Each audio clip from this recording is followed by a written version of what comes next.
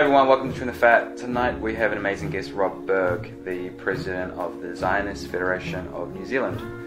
Rob was born and raised in London, where he had a long association with Jewish youth movements and communities. He's a graduate of, you're going to have to help me with this one, Machon L'Madrachei Chutz La'aretz, which is the Institute for Youth Leaders from Abroad. Okay.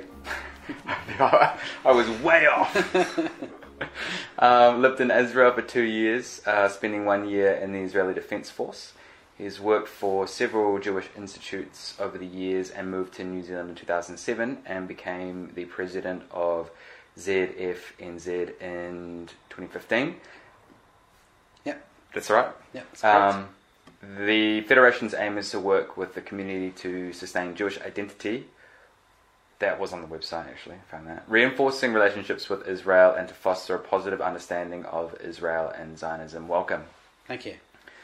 So, I guess we'll just start with the biggest, most obvious question, or most obvious thing that comes to mind. But to jump right at the deep end as well, what do you personally believe the perception of Zionism is in New Zealand? Look, it depends on who you're asking and stuff, but as a general view, I think the perception of Zionism is a negative one. I think that a lot of the time all that is seen around Zionism is when it is portrayed in a bad light, or when there's stuff going on in Israel, when there's escalation of events, and it's in those occasions where I think that people sort of see Zionism in a way that the media is portraying it, and not really what its actually essence is. What is that? How do you feel the media portrays Zionism in Israel, in New Zealand? So it certainly portrays it in my view in a negative way, and it's quite biased. So it often will have very misleading headlines. So even at the moment, and this is not just exclusive to New Zealand, you can see this across the media, especially as a lot of New Zealand press is taken from the BBC or Associated Press or whatever. So for example, with the escalation of violence that's going on at the moment with Palestinians stabbing Israeli citizens, and you'll have even when that results in deaths of Israelis and the death of the Palestinian, you'll often have headlines such as Palestinian killed by Israeli troops, and it won't talk about the fact that the death of that Palestinian was in response to them attacking a citizen on the street and stuff. So it's very skewed in the way it headlines. It very rarely will give an Israeli perspective, and very often, particularly like documentaries and stuff, it will always tend to give an extreme Israeli view. And even in New Zealand, we had a Palestinian guy come over to New Zealand who was very critical of the Palestinian Authority, and absolutely no media wanted to speak to him, not through lack of trying. And he even had a couple of events at universities cancelled. His comment to me was, he's never experienced that in any other country. Everywhere else he goes around the world, and he speaks on Sky TV and he talks to press over there, but no one in the media was willing to listen to what he said. You can only assume that it's because it didn't fit into the narrative that the media wanted to give. Are you kind of saying that New Zealand's are perhaps more anti-Zion than other, say, similar countries? It's difficult to know because I'm not in other countries. Right. I have a lot of friends back in the UK and similar sort of things there. But as I say, his experience, and I can only say from his experience, was that in other countries he's been to, States, Australia, Europe, he does get to talk to media, but in New Zealand that wasn't the case. Why that is, one can only speculate. Yeah, well, that's the next question, isn't it? Why do you think it is? Why do you think... I'm sort of jumping around a little bit, but why do you think there is, in your opinion, I don't know whether it's less or more, but like a certain anti-Zionist, anti-Israel stance? I think it's because the narrative that the media... Traditionally, media people involved in media, and this is a generalist statement, but traditionally people involved in media are left wing. Right. And there has certainly been a move over the last, I would say, 5 to 10 years, globally on the left wing, to actually become more hostile towards Israel. And that's seen absolutely in the UK, particularly with the recent election of Jeremy Corbyn as the leader of the Labour Party, with stuff we've seen in the Oxford University Labour Union, and I think that does filter into the media, and I guess over here they're just not. They don't see it as a story. They don't see it as perhaps things that people are interested in. As I say, they give a very one-sided view, and I suppose it doesn't fit with what they want to portray. Or maybe it was just the time he was here, it just wasn't newsworthy to them. I don't know. I could be generous. We'll come back to that stuff though. Just to kind of keep on with what the Federation does. Sure. So, in your opinion, hang on, I might have jumped forward a little bit. No, I have. I've totally jumped forward. That's all right. In your opinion, does the Israeli identity that you promote include Zionism? Jewish identity include Zionism, or are the two separate? I think for most Jewish people, Zionism is an absolute integral part of modern day Jewish identity. There are, without a doubt, elements of the Jewish community who are not pro-Zionist. There's particularly some very ultra-Orthodox religious sects, such as Neturei Karta, that are very vehemently anti-Zionist. And there are elements within the community small elements, who are against, I would say, not necessarily against Israel, but perhaps against the Israeli government, and that's probably sometimes where there is a confusion. But in terms of Jewish identity, what we do is, Judaism means different things, and being Jewish means different things for different people. But essentially what we try and do is we try and promote events where the community, particularly young community, can feel a connection to their history, to their culture, that we hope that we make people feel proud of being Jewish and don't feel that it's something they need to hide. We try and create a sense of belonging to the community, and also to try and sort of make people feel actually proud about the contribution that the Jewish community in New Zealand has made to New Zealand. We are a small community, and we have made perhaps contributions then above proportionally what you would expect. And obviously there is an element that is absolutely about feeling that connection to Israel. That's interesting, yeah. So on your website it says that the Zionist Federation has members that represent all parts of the political spectrum of Israel, or in Israel. What kind of different perspectives do you guys have within the Federation? Right. So what you have to bear in mind is, in Israel, what distinguishes left and right-wing politics is not socialist versus capitalist. It tends to be, traditionally it's tended to be more around the views of the peace process. So on the extreme left, you'll have those groups that absolutely will say we need to go back to the 1967 armistice lines, or what's known as the Green Line. The other extent of that, you'll have those that say no, it's Greater Israel, it all belongs to Israel. And like in any group, like within Maori politics here, you have some elements that are extreme on both sides, but the majority of people sit in the middle, who absolutely recognise that there's a need for a two-state solution, and want to see a peaceful resolution to the conflict. And I would say most people in the community fit within that. Again, within there'll be some who are more aligned to the Labour Party, and there's some who'll be more aligned to Netanyahu's Likud Party. But most people probably do fit in that centre, which is advocating for peace. Just a random question that's popped into my head. I'm aware of the fact that if you have Jewish heritage, you're eligible for citizenship in Israel. Is that correct? Yes. So what? It's Israel was formed after the Second World War, although the problem with the misnomer is often that people believe that Israel was formed as a result of the Holocaust, which is incorrect.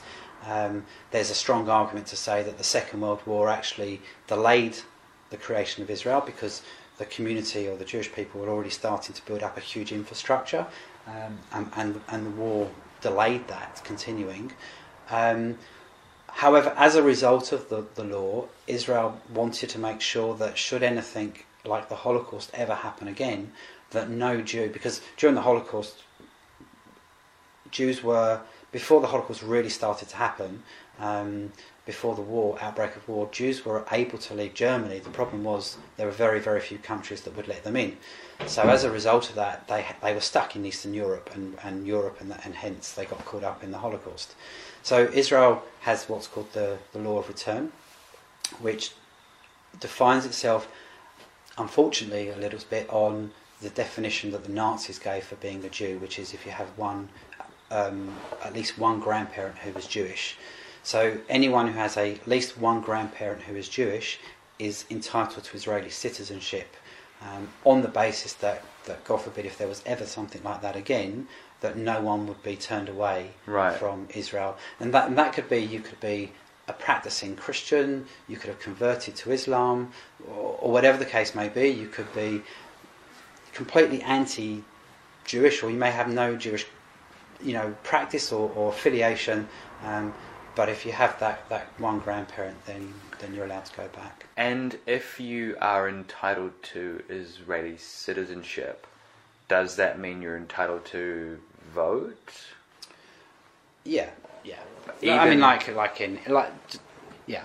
I am a permanent resident here, and I have been for 7 years. I have the right to vote. It's no different. Okay, so is this like, I'm just sort of, if you were say you grew up in America, and you were Jewish, and then you gained Israeli citizenship, you can grab dual citizenship. Yeah. But you still lived in America. There'd be a few people who do that, right? Possibly, yeah. They're still eligible to vote in Israel? No. So I have dual citizenship. I have British citizenship and I have Israeli citizenship. Even people, to vote in Israeli elections, you have to be living in Israel. Unless you are like you're serving for the government outside of Israel, like as an embassy official or a military attaché, then you can vote. But even if you're away on a holiday or on business, you are not entitled to vote. You have to be physically in the land to vote. That's interesting. Unlike, for example, Australia, yeah. where even if you're outside of Australia, and even if you're living somewhere else, you legally have to vote in the Australian elections. Yeah, so it's the complete opposite. I'm kind of fascinated by this. Just one more quick question. Why is that? Do you know? I have no idea. Okay. I have no idea. Kind of ends it nice and easily. So within the sort of the broad political spectrum that the Zionist Federation falls under, is there any, much like this sort of conflict within sort of wider mainstream sort of New Zealand, there's, a bit of give and take in terms of like what might be considered conflict between the takeover all of Israel versus the two-state solution. Is there any sort of internal conflict within the Federation around how that plays out? Not really. I think that there is a discussion to be had, and we do try and encourage discussions. And I think like with any argument, the importance is understanding where the other people's argument is for, and why their belief is that, and sort of having that dialogue. I think even though those people who perhaps are more right-wing in terms of Israeli right-wing, still recognise that that there needs to be a two-state solution, but how that may pan out may be different for them, or it may be that that they feel that at the moment that's a very difficult situation because of what's going on in the greater environment in the Middle East. There are a minority, maybe like a very, very small minority that perhaps still cling to the idea of Jordan is Palestine, which dates back to the Palestinian Mandate, British Mandate, where you had Jordan and Palestine and Transjordan. But really, that's a small minority. As I say, we don't really have that. It's not really a cause of tension.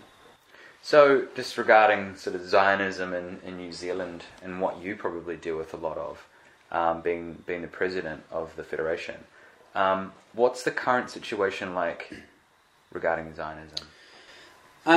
So I think that many people are openly, I'm trying to think of the right word, are very cautious about openly admitting that they're a Zionist, because it has now become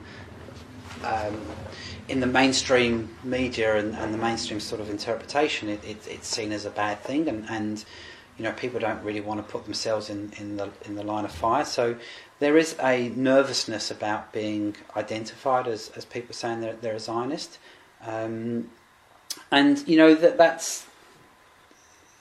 there's reason behind that, and especially for young people that don't have a lot of confidence and don't necessarily have the background and knowledge, and then when you see things that have happened in New Zealand recently, even to the extent that we had during the Gaza conflict in 2014, we had someone who was walking home from the school in Grays Ave to their house not far from here actually, and someone got out of a car, and they were with a young kid and had their kippah, their skull cap, and physically abused them and hit the child and stuff. We've had billboards of John Key were defaced with anti-Semitic graffiti, not just one but quite a few during the last election.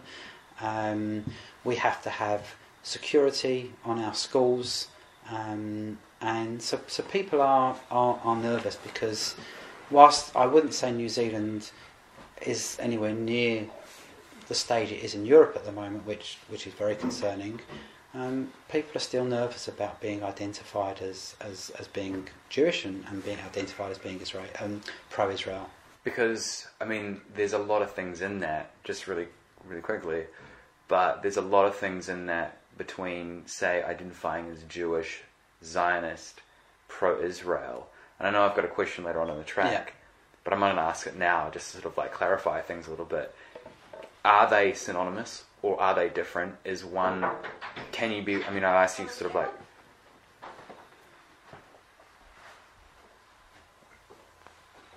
thank you, buddy. But are they interchangeable? Is it if you are Jewish, you are definitely Zionist? Does it? I guess what I'm saying is regarding Zionism, is this basically a path to anti-Semitism, and vice versa? So as I said earlier, there are Jewish people who are not Zionists and are anti-Zionists, and there are some who probably haven't really given much thought to where they stand on the question of Zionism. I think the words Zionism and pro-Israel are pretty much interchangeable, but I certainly wouldn't say Zionism and Judaism. However, as I said earlier, the majority of Jewish people, certainly that I know, and I know quite a few Jewish people, both in here and in UK and stuff, Israel forms quite a central part of people's identity. And not only that, you may have people who are completely secular Jews, you may have Orthodox Jews, modern Orthodox, you may have Reform Jews, all that have their different sort of ideological differences, and you may even have atheistic Jews. But actually the one thing, apart from obviously a shared history and culture, the one thing that formulates their modern identity is their identity and affiliation to Israel. Right, okay. So I guess, in a sense, it's what you're saying is there's been kind of almost an increase in anti-Semitism along with anti-Zionism. Yeah, look, there definitely is a connection between the two, and I think it's really important to state that being critical of the Israeli government, whether it be a right-wing government or a left-wing government, whatever it is perfectly legitimate. Just as being critical of a New Zealand government, a UK government, of American government is legitimate. Israel is a democracy, and by virtue of a democracy, it's open to criticism, both from within and from without. So I don't have any problems with people being critical of government policy. However, when it comes to questioning the rights of the Jewish people's connection, both religiously and historically, to Israel, and denying Jews self-determination in that area, in that stuff, then I think we're bordering on anti-Semitism. When people question the rights of Jews to live and self-govern, and they focus on Israel, but they don't focus on other things that are going on in the world, such as in China or Afghanistan or Libya or North Korea or Saudi Arabia, then again, I think for me it borders on anti-Semitism. And even to the extent where, we have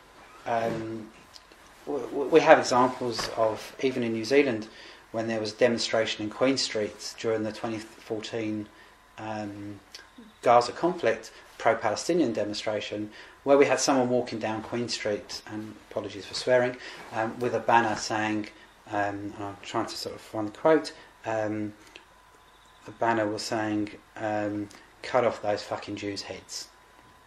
Not Israeli, but Jews. So, these are things that we have to put up with the whole time. And then, we'll have magazines. There's one magazine out there in particular called Uncensored, which is a conspiracy magazine. It is the most blatant anti-Semitic magazine I've ever come across. It perpetuates every single form of anti-Semitism there is. That's not anti-Zionism. That's not being critical of Israel. That is pure anti-Semitism. Okay. It's pretty intense. I'm going to come back to that stuff in a little bit. Is that all right? Yeah. So, because a rising tide of anti-Zionism, let's just put it that way, there might be something that's in that. Like, I read an interesting article by Haaretz arguing the decline of Zionism in New Zealand. Yeah. This guy David Zwartz says that schools and newspapers have been closed down. More generally, Jews aren't advocating for Zionism. Do you think this is the case, and why? Why not? So, David Schwartz has is a New Zealand-born man, and in his sort of 60s or 70s, I can't remember his age. Older gentleman, yeah. And he obviously has a much longer historical connection or involvement than I do with New Zealand. I think he was misquoted a little bit, and his quotes were taken a little bit out of context, as often is the case. It's true that the school in Wellington, the Jewish school, has closed. Why that's happened, I mean, that there has been people, probably the community is smaller now than it was. If you look at most diaspora communities, they have, even the English community, Jewish community, when I was there growing up, the community was around 330,000 Jewish people. It's now around 230,000. And that's because a lot of people have gone to live in Israel, or they may have gone to other countries. And, and the same has happened here in New Zealand. Even in the 9 years I've been here, I've seen a lot more people that I've noticed leave than Jewish people than come into the community. So I think it's more of a question of just pure demographics rather than a feeling of identity with Judaism.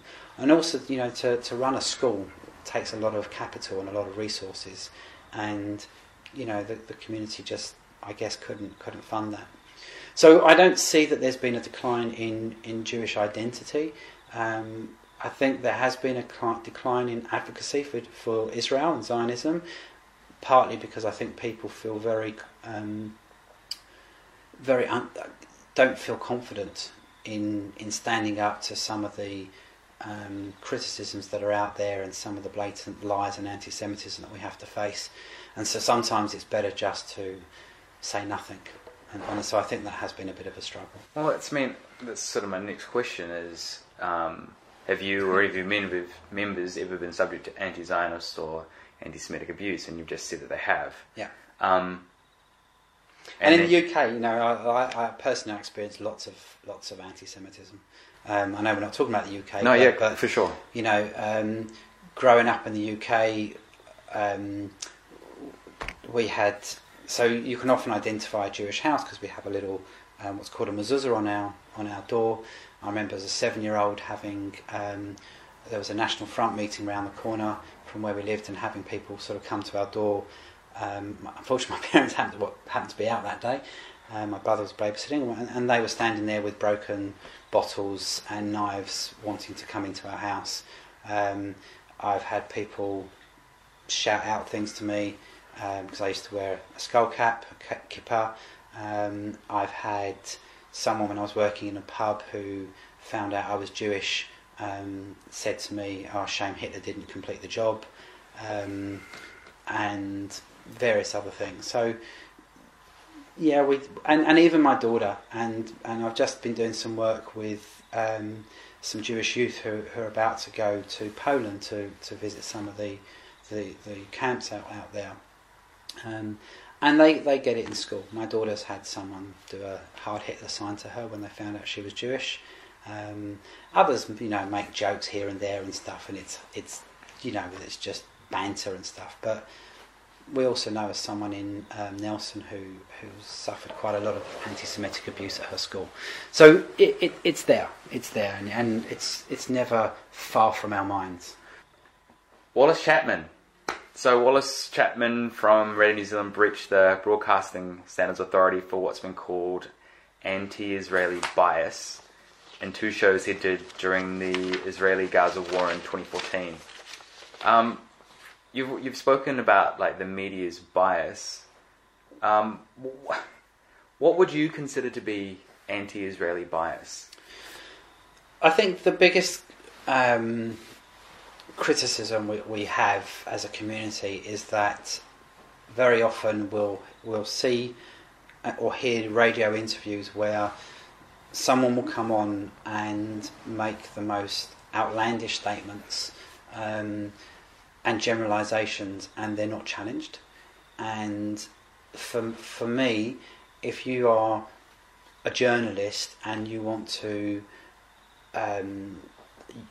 give balance to an article or a piece of journalism you're doing, whether that be written journalism or whether that be a radio interview such as this, I think it's really important that journalist A does a bit of research, but B actually is prepared to challenge the person they're interviewing. And that was the case with I think Wallace Chapman. There was recently an interview that Radio New Zealand did with Hanan Anshawi, which again allowed her pretty much half an hour to say some of the most outlandish and in my opinion outright lies, and whether or not the interviewer knew they were lies, they just went unchallenged. And so I think that we see that a lot when it comes to Israel. And as I said before, even when we've had a Palestinian who,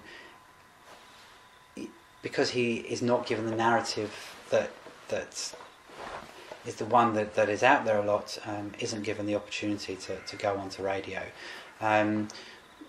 And so I think it's about the story and what's being portrayed as actually just being a very, very one-sided view, and the other side really not being given an opportunity to counter that.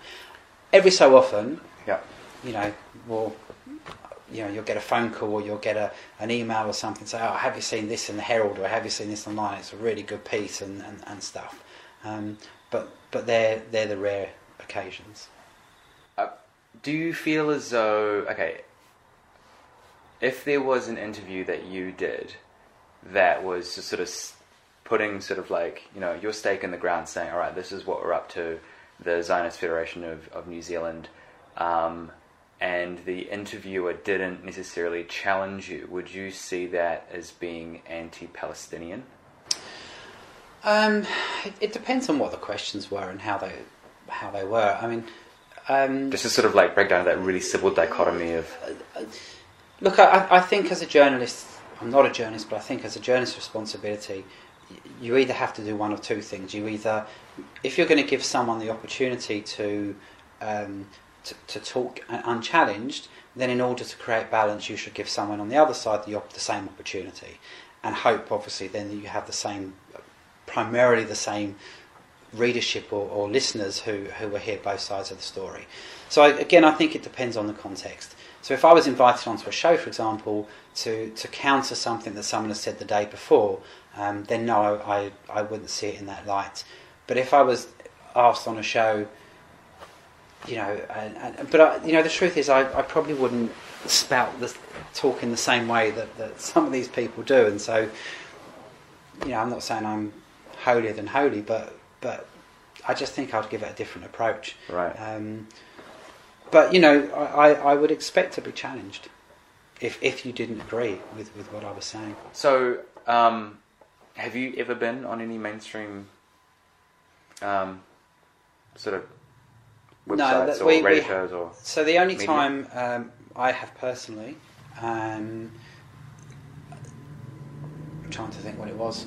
I think it was towards the end of last year where there was the flotilla to Gaza that was sponsored by Cura Gaza and was covered by Maori TV. Sent someone on the ship, and on their native affairs program, they had a panel discussion which was incredibly biased. It was awful. In fact, the only person who really showed any ability to question and challenge what was being said was Winston Peters.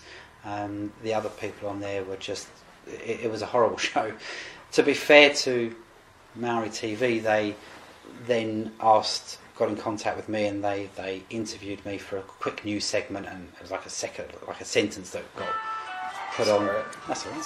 Kill my phone. Sorry to turn it off. Go away. So I was interviewed very quickly as a response to that, and about the flotilla itself, not that particular program. And then a couple of weeks later, they did another Native Affairs program where they had someone from the Jewish Council on, and someone from Cura Gaza, and they had a bit of a debate that went on. Outside of that, I have to say it's very, very rare. So thank you for giving me the opportunity to at least counterbalance some of the narrative that is out there. Oh, this is what it's all about. So how do you feel about Murray McCully's proposed two-state solution, and more broadly the government's approach to Israel? Does the government share the same perspective as the Zionist Federation, or do you sort of advocate for something slightly different? I think the answer is a yes and a no. It's not a straightforward answer. So this government advocates a two-state solution, and the Zionist Federation is not a political organisation. I know people might find that strange because Zionism is seen by the wider community or the wider population as a political movement. We don't represent a political view in terms of Israel. We don't represent the Israeli government of the day. We're completely independent, and we represent our membership. Our belief is that we believe that that the Jews have the right to self-determination in our historical and religious homeland, which is obviously Israel. So we don't hold a political viewpoint. So that said, as I said, most people believe in a two-state solution for two people, and we would advocate primarily on that stance, as I said, and this government also advocates for that. However, we share many differences with the government as well. So this government, in particular, since it's been on the United Nations Security Council, has been really trying to push for a forced resolution or a forced peace process to start from the Security Council. My personal view is that that's the wrong way to go. I think that rewards the intransigence of the Palestinian leadership. They know that if they do absolutely nothing and carry on with what they're doing, which a lot of the time is encouraging, perpetuating the violence, that they'll be rewarded by forcing Israel to enter negotiations with preconditions. Many of the texts that you see coming out of the United Nations Security Council that are looking towards starting a peace process, there's lots and lots of demands on Israel, and there are hardly any demands on the Palestinians, if any at all.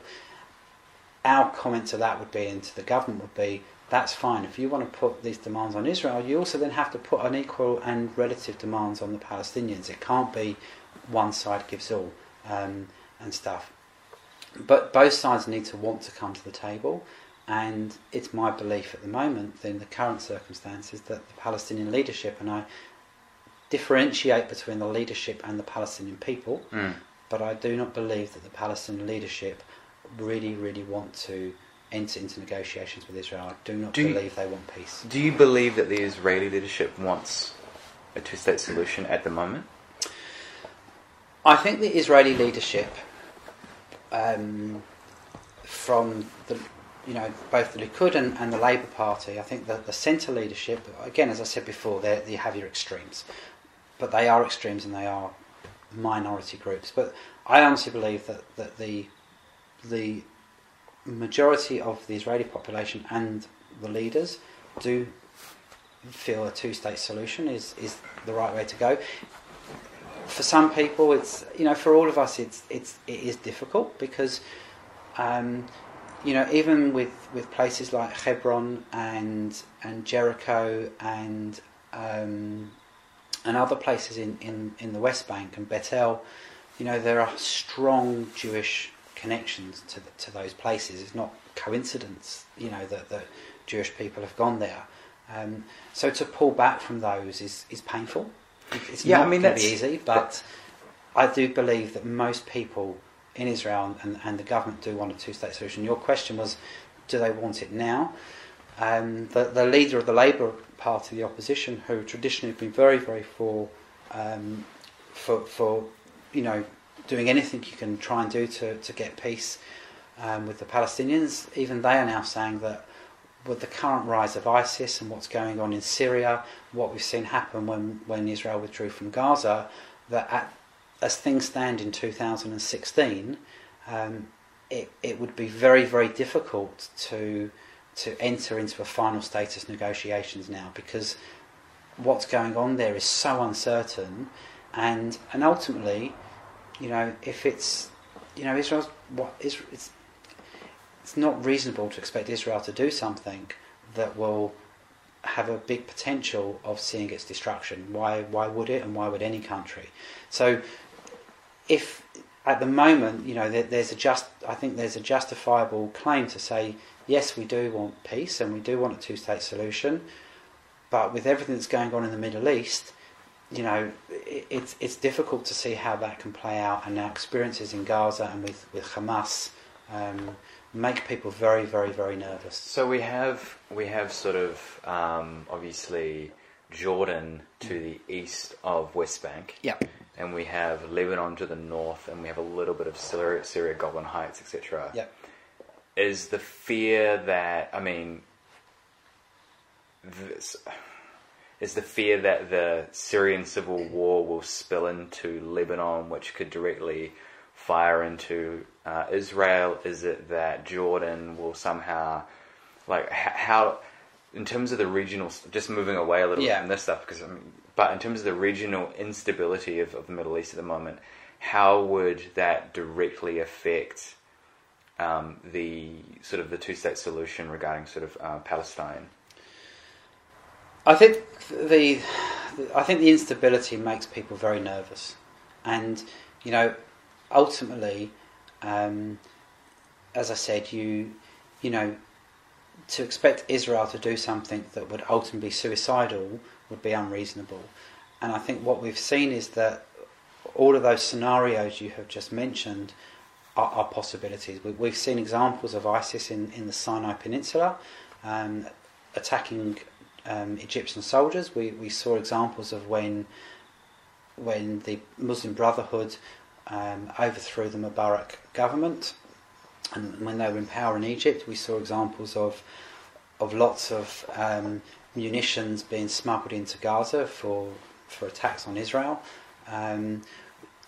There's stuff going on in Lebanon the whole time, and look, if there was ever a situation, for example, with Syria, that Bashar al-Assad really thought, this is it, I'm about to be, overthrown, and we all know what that would mean for him personally. Would he attack Israel to try and unify people with him? But I guess, who knows? Israel would always be thinking about that and always be considering that as an option. Whether it would happen is another question. But they'd always be looking and saying, is this a scenario that has a reality in playing out? What would then a regional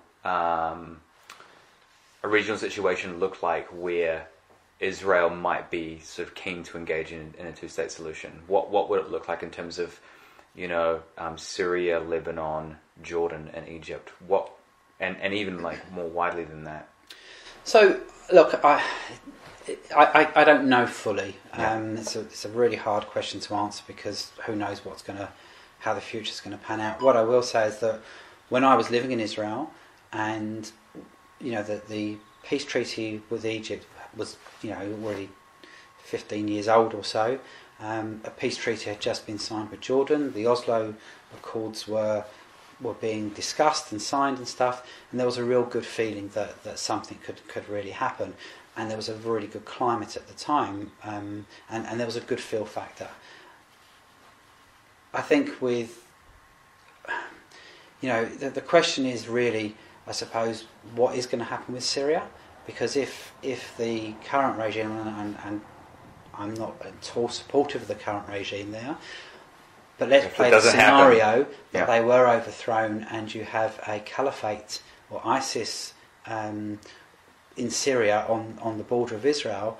Well, that promotes a real risk for Israel. And the other problem is, we saw in Gaza when Israel withdrew unilaterally, and we had Fatah, so the Mahmoud Abbas and Arafat's group in ruling, and a few years later we saw them being the coup and being overthrown by Hamas, and then we have again this jihadist movement who are controlling Gaza.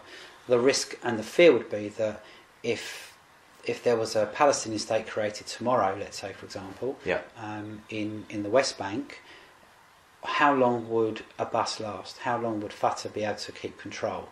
And if there was a coup and we saw another situation that we have in Gaza, actually, what does that mean for Israel and stuff? So it's very difficult to know, looking at what's happening at the moment, when there's going to be stability again in that region, that would give, I think, Israelis the confidence to say, if we have peace for the Palestinians tomorrow, which is ideally what we want, is that going to...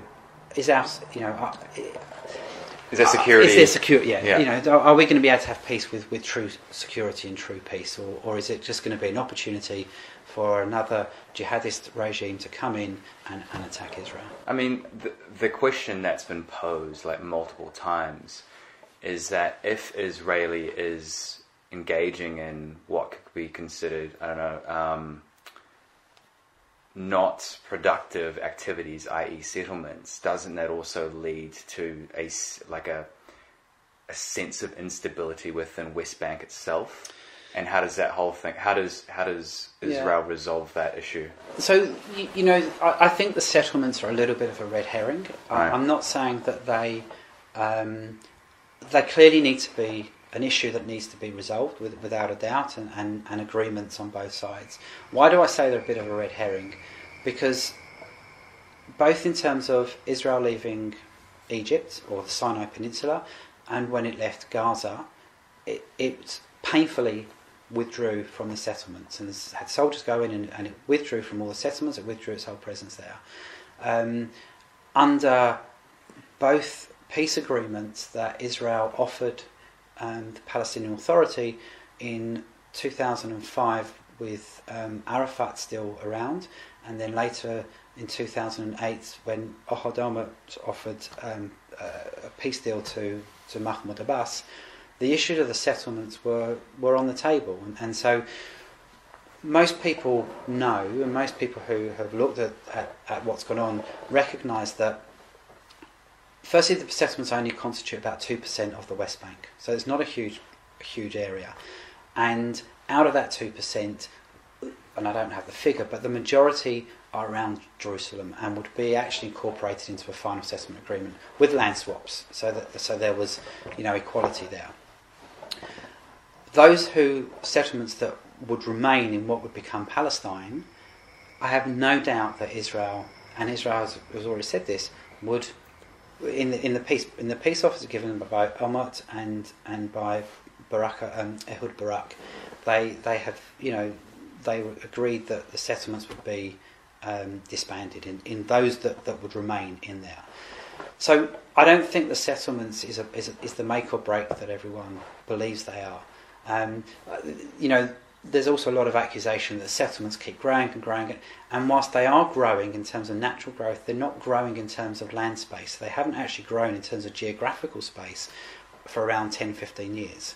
So there hasn't been a big as growth as everyone sort of makes out. The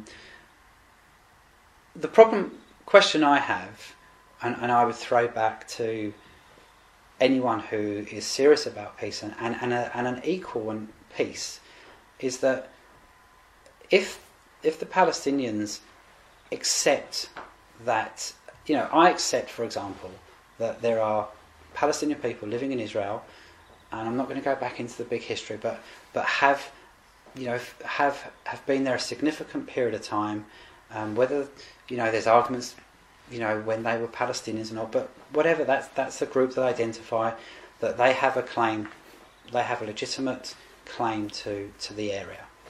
I don't think they necessarily will acknowledge the Jewish claim as on the other side, and so what you'll have is a situation which I think is intolerable, and I don't think is correct, that you'll have the Palestinians saying that these communities, these settlements, they have to be evacuated. In my view, what should be said is that a Palestinian state is going to be created in this agreed area. The settlements that are there, the people who are living there will be given the opportunity to stay there if they want, and be offered Palestinian citizenship, because they'll be living in Palestine. Right. The fact is, almost all of them, if not all of them, would leave. But actually give people the opportunity to stay there. So it'd be like saying, for example, that we're going to create a Maori state in north of the bridge, yeah, right, and then saying that anyone who's not Maori has to leave because you're not welcome. I don't think that would be tolerated. Right. And so I have a problem with any agreement that doesn't give the people who are living there, whether they be Jew, Christian or Muslim, the opportunity to stay under Palestinian citizenship. Are you saying that the I haven't looked into this much, but the Palestinian leadership is saying that under any agreement, were West Bank, let's just say West Bank, Gaza is another story, to be given a statehood, then the settlers and the settlements would have to go back to Israel. Yes, absolutely. That's what they're saying. That's what they're saying. Yeah. Okay. Now the reality is, yeah, most of them would, because most of them would not want to live under Palestinian rule. Yeah. Okay, for various reasons.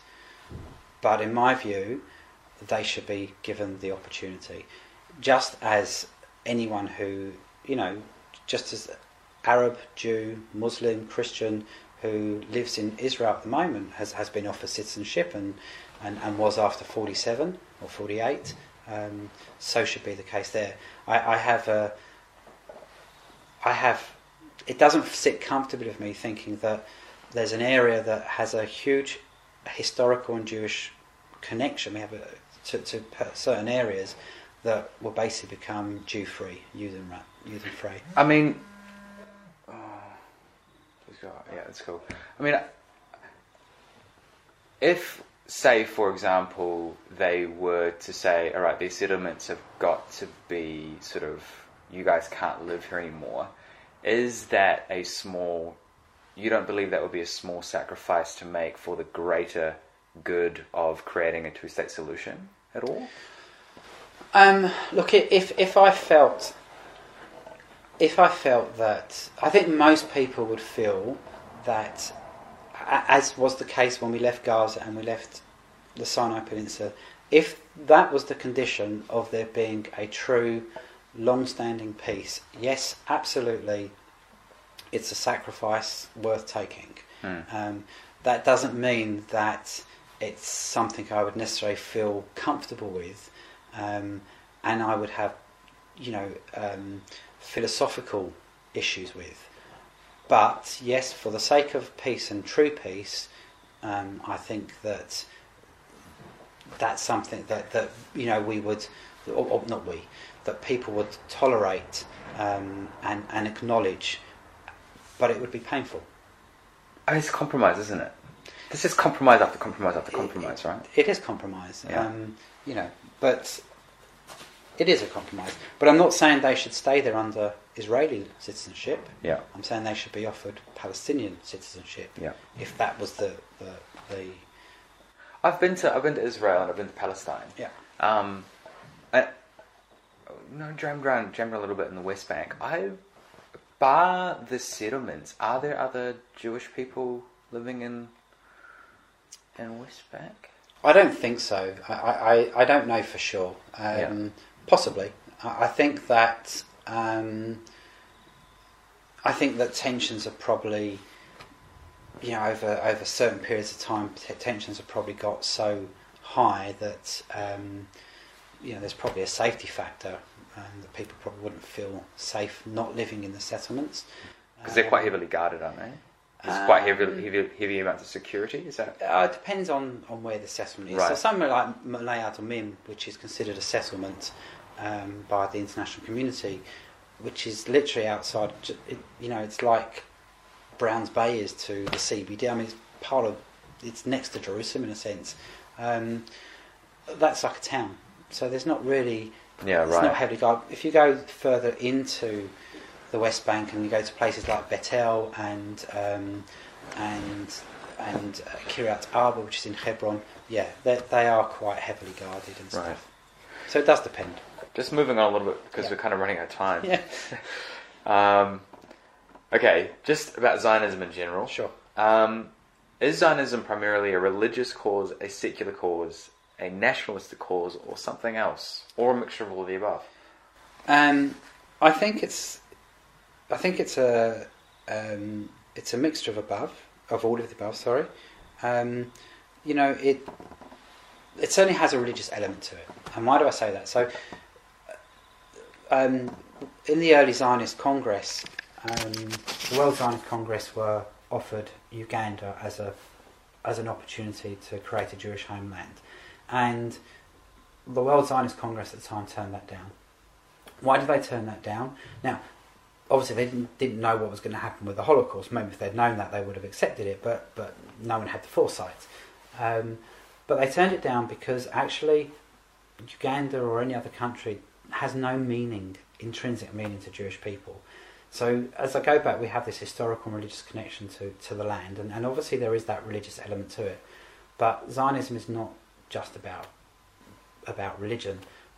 There are many secular people who I know, and atheist Jews I know, who their view on religion and the way they lead their life, they still have a very strong Jewish identity, and they still have a very strong affiliation and connection to Israel and to Zionism. So I don't believe it's exclusively one or the other. I think it's a mixture, but certainly the connection to the land comes from the religious text. What I would say though is even when in the religious text, the Jews are not referred to as Jews; they're referred to as Bnei Yisrael, which literally means the children of Israel. And then people outside of that are referred to as the other nations. So even in the Old Testament, in biblical text, the Jewish people are seen as a nation of people, and it's not. Although we have laws and etc. It's seen as a group of as I say, as a nation, that the children of Israel, rather than the religious a religious context. Right. But it obviously... There's a whole bunch of different things there as well. Yeah. You've said that Jews are pluralistic and hold many different views. Yep. You've stated that Jews, such as Noam Chomsky on Zionism, and he's sort of anti-Zionism. By and large, do you believe that people like Noam Chomsky have a positive or negative effect on the Israeli Zionist cause? Look, I think, firstly, I guess my initial thoughts are, Noam Chomsky or is entitled to his views as anyone is, and I don't have a problem with his views as long as at the end of the day, I would say with someone who holds a similar view to Noam Chomsky, be Jewish or non-Jewish, that's fine, but it's really should be about trying to create dialogue and discussion and stuff. So, and in a respectful manner. Do I believe he harms Judaism or Zionism rather?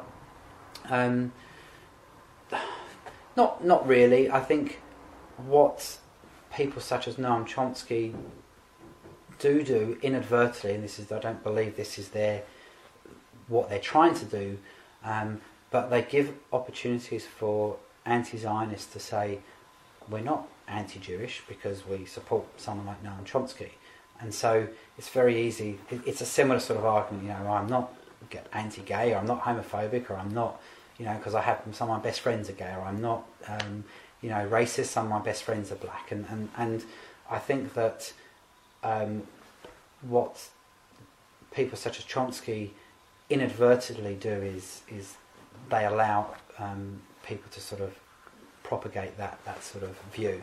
But I don't have a problem with his view. That's his view, and it's about creating discussion. On the whole, I think there can be legitimate criticism of both Zionism, and there can be legitimate criticism of the government of Israel. Without being anti-Semitic? Yes, absolutely. Okay. So where I think it becomes anti-Semitism is when... so there's a guy called Natan Sharansky who was... he was called a refusenik. He comes from Russia, and he wanted to leave Russia, and he was imprisoned in Siberia for many, many years, and he became a politician in Israel eventually. He was like a figurehead of the Russian refusenik movement. So he's come up with what he calls the 3D criteria. And this is around what he classifies, and I think it's a good way of looking at of anti-Semitism. Yeah. And that's when criticism of Israel or Zionism has double standards, when it delegitimises the right of the Jewish people to live in Israel, and when it demonises Israel. So if it ticks one of those three boxes, then I think it is bordering on anti-Semitism. Okay. There was also... That's quite...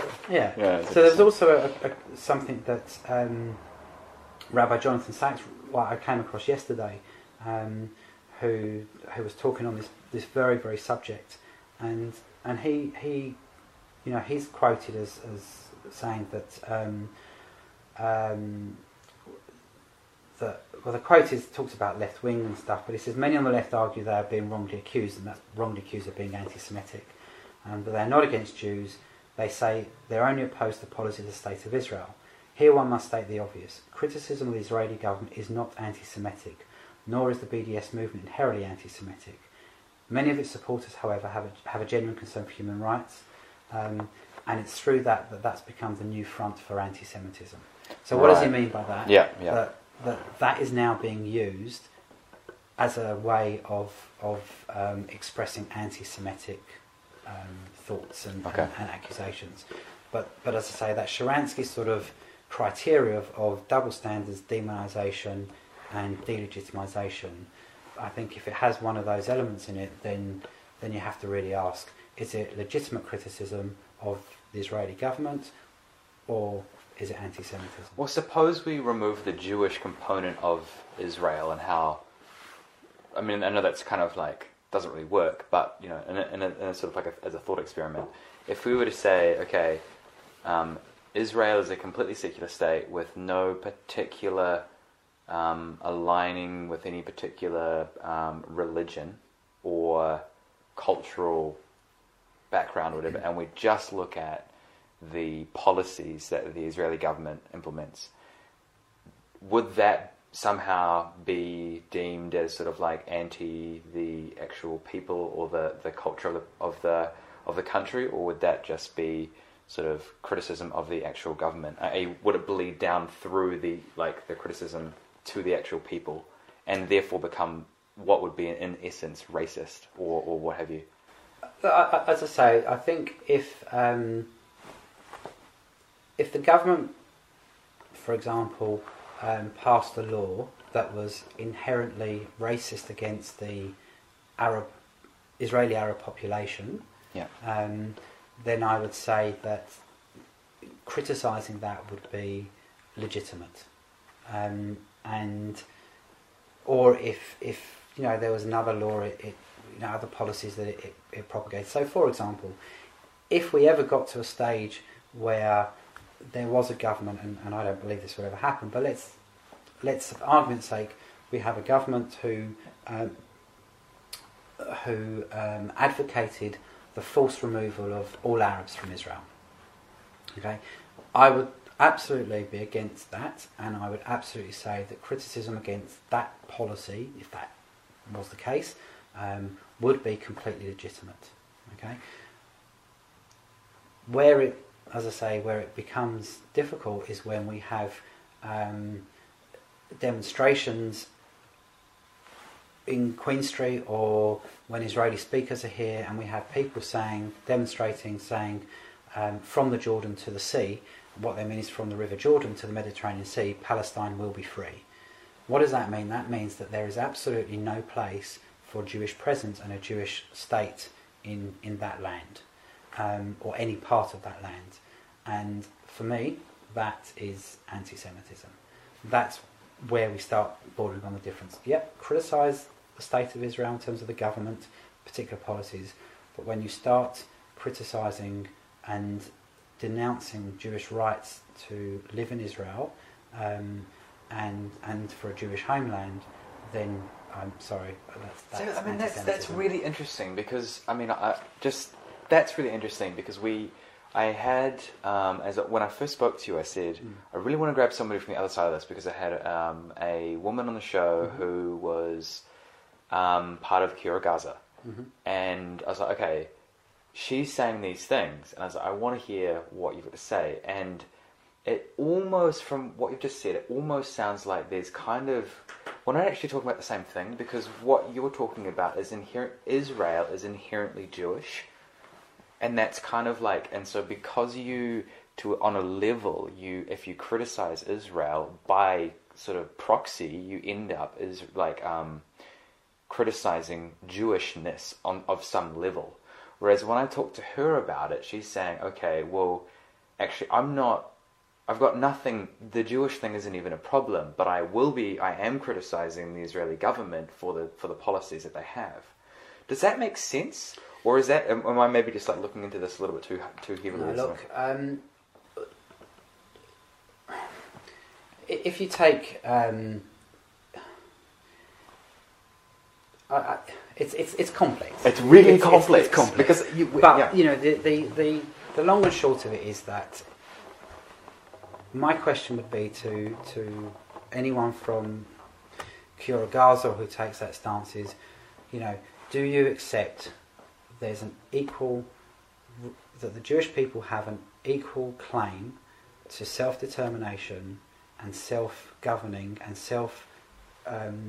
and liberation, or whatever you want to call it, in that part of the land? Now, I'm not saying all of the land, but in part of that land. Yeah.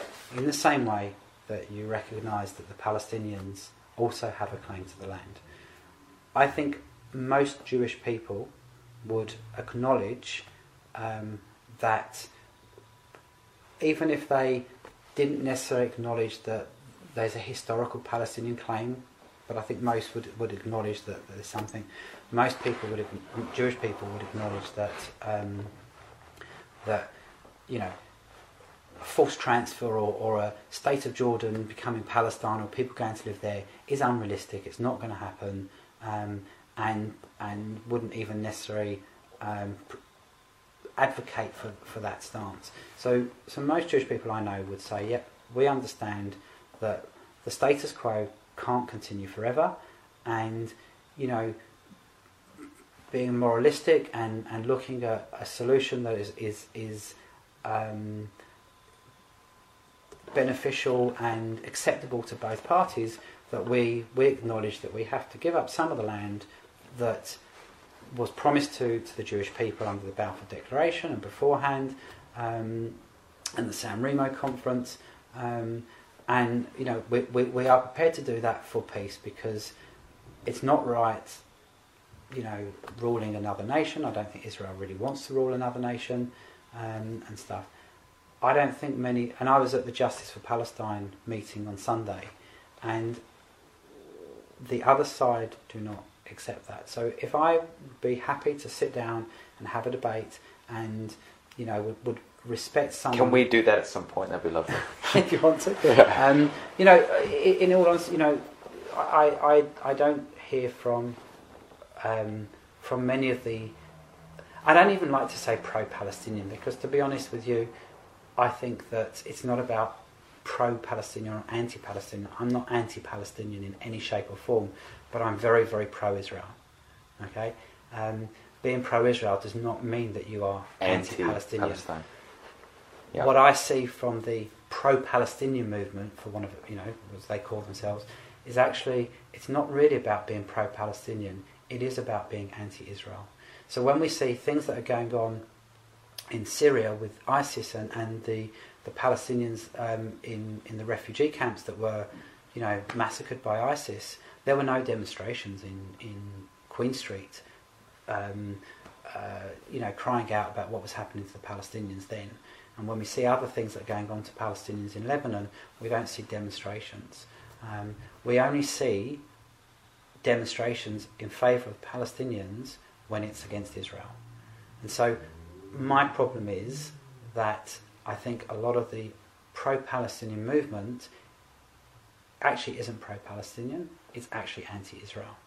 And most of them, not your average, person who might sort of not really take a deep look into it, but even at this Justice for Palestine conference, most people were advocating a one-state solution.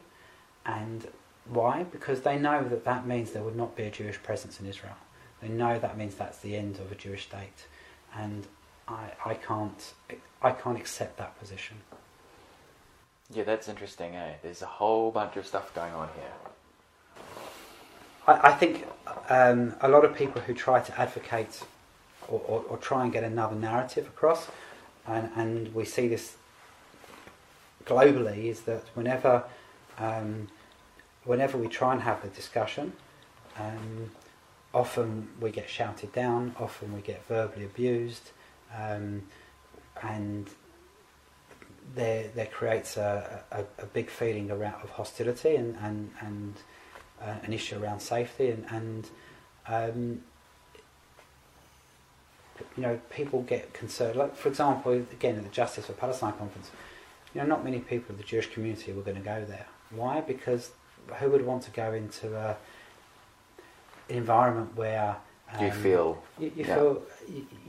intimidated, and people aren't willing to engage in discussion? I absolutely agree with you.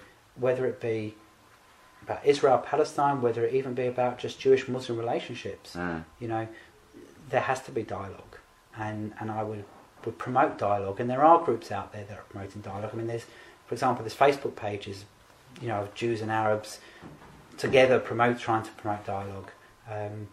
But unfortunately, the extreme elements, which I think Kira Gaza are. I'm not saying everyone who's a member of Kira Gaza is extreme, but I think the leadership is, and the strong advocates, they don't really want dialogue. That's interesting, because I think you've just answered basically all of my questions below. I don't know. Sometimes it seems that there's maybe we're talking about different things here. I don't know. Maybe I'll come back and maybe do like a postscript on this one, because there's some interesting stuff here, and we're going to call it quits because we've been going for way too long now. That's fair enough. Do you have one sort of last message that you would sort of give to the New Zealand public about your cause and what you stand for? Yeah, look, I think if I was going to sum up, and it might be more than just one message, but, Go for it. It would be, firstly, and it's not just related to Israel and stuff, but, just don't, I know people hear it the whole time, but don't believe everything you see and read in the press, or you see on the media and stuff. It's not a true reflection of what goes on in Israel. And in terms of Zionism, as I say, President of the Zionist Federation, and I see Zionism as a positive movement. I think it is a just cause, despite of the current narrative that is out there. I think that Zionism has always tried to seek peace with its neighbours. It offers equality to its citizens. It doesn't get everything right, but those things it does. But when it does get things wrong, I think most of the time it's still trying to do it from a good place. And ultimately, we want peace. We don't want to live in the current situation. We do want peace. We do acknowledge the Palestinian rights, and we do want there to be peace. However, that has to be under a guaranteed security. To expect Israel or Zionism to accept a peace process or a peace deal that ultimately signs away the state of Israel is unreasonable. But as I say, my concluding thoughts would be, don't believe everything you see, and Zionism is a just cause, and it is a fair and equal one, and it does promote equality. Thank you so much, Rob, for coming and spending your That's all right. Tuesday evening in our very humble abode. That's But okay. I'll tell you what, I will be in touch, because I'm sure we'll get some really interesting feedback on this. I'm sure you will. But yeah, that's all for us. We've got some more shows next week and the week after that, and they're all going to be some good ones. But But before I go, yes. I listened to your show with the woman from Kira Gaza, and you said that you always end the show on having to choose a song. Oh, I do. Yeah, I do. But okay, choose a song, but I'm probably not going to throw it in there. What I'll do is, here, this is suggested listening, because I was going to move it over to YouTube. Right. Okay. But YouTube has obviously some copyright laws or whatever. Okay. But here's suggested listening from Rob. So, if I was going to choose a song, I could have chosen so many, but I've tried to choose one I think is poignant to the subject, and that's "Brothers in Arms" by Dire Straits. That's a good song. Okay, normally I'd be like, okay guys, here's Brothers in Arms, but you should go that's fine. Go onto YouTube and have a listen to it after this invigorating conversation. And I don't know, I'm sure we'll see Rob again, because that's fascinating conversation. But anyway, thanks guys for listening, and here's Brothers in Arms.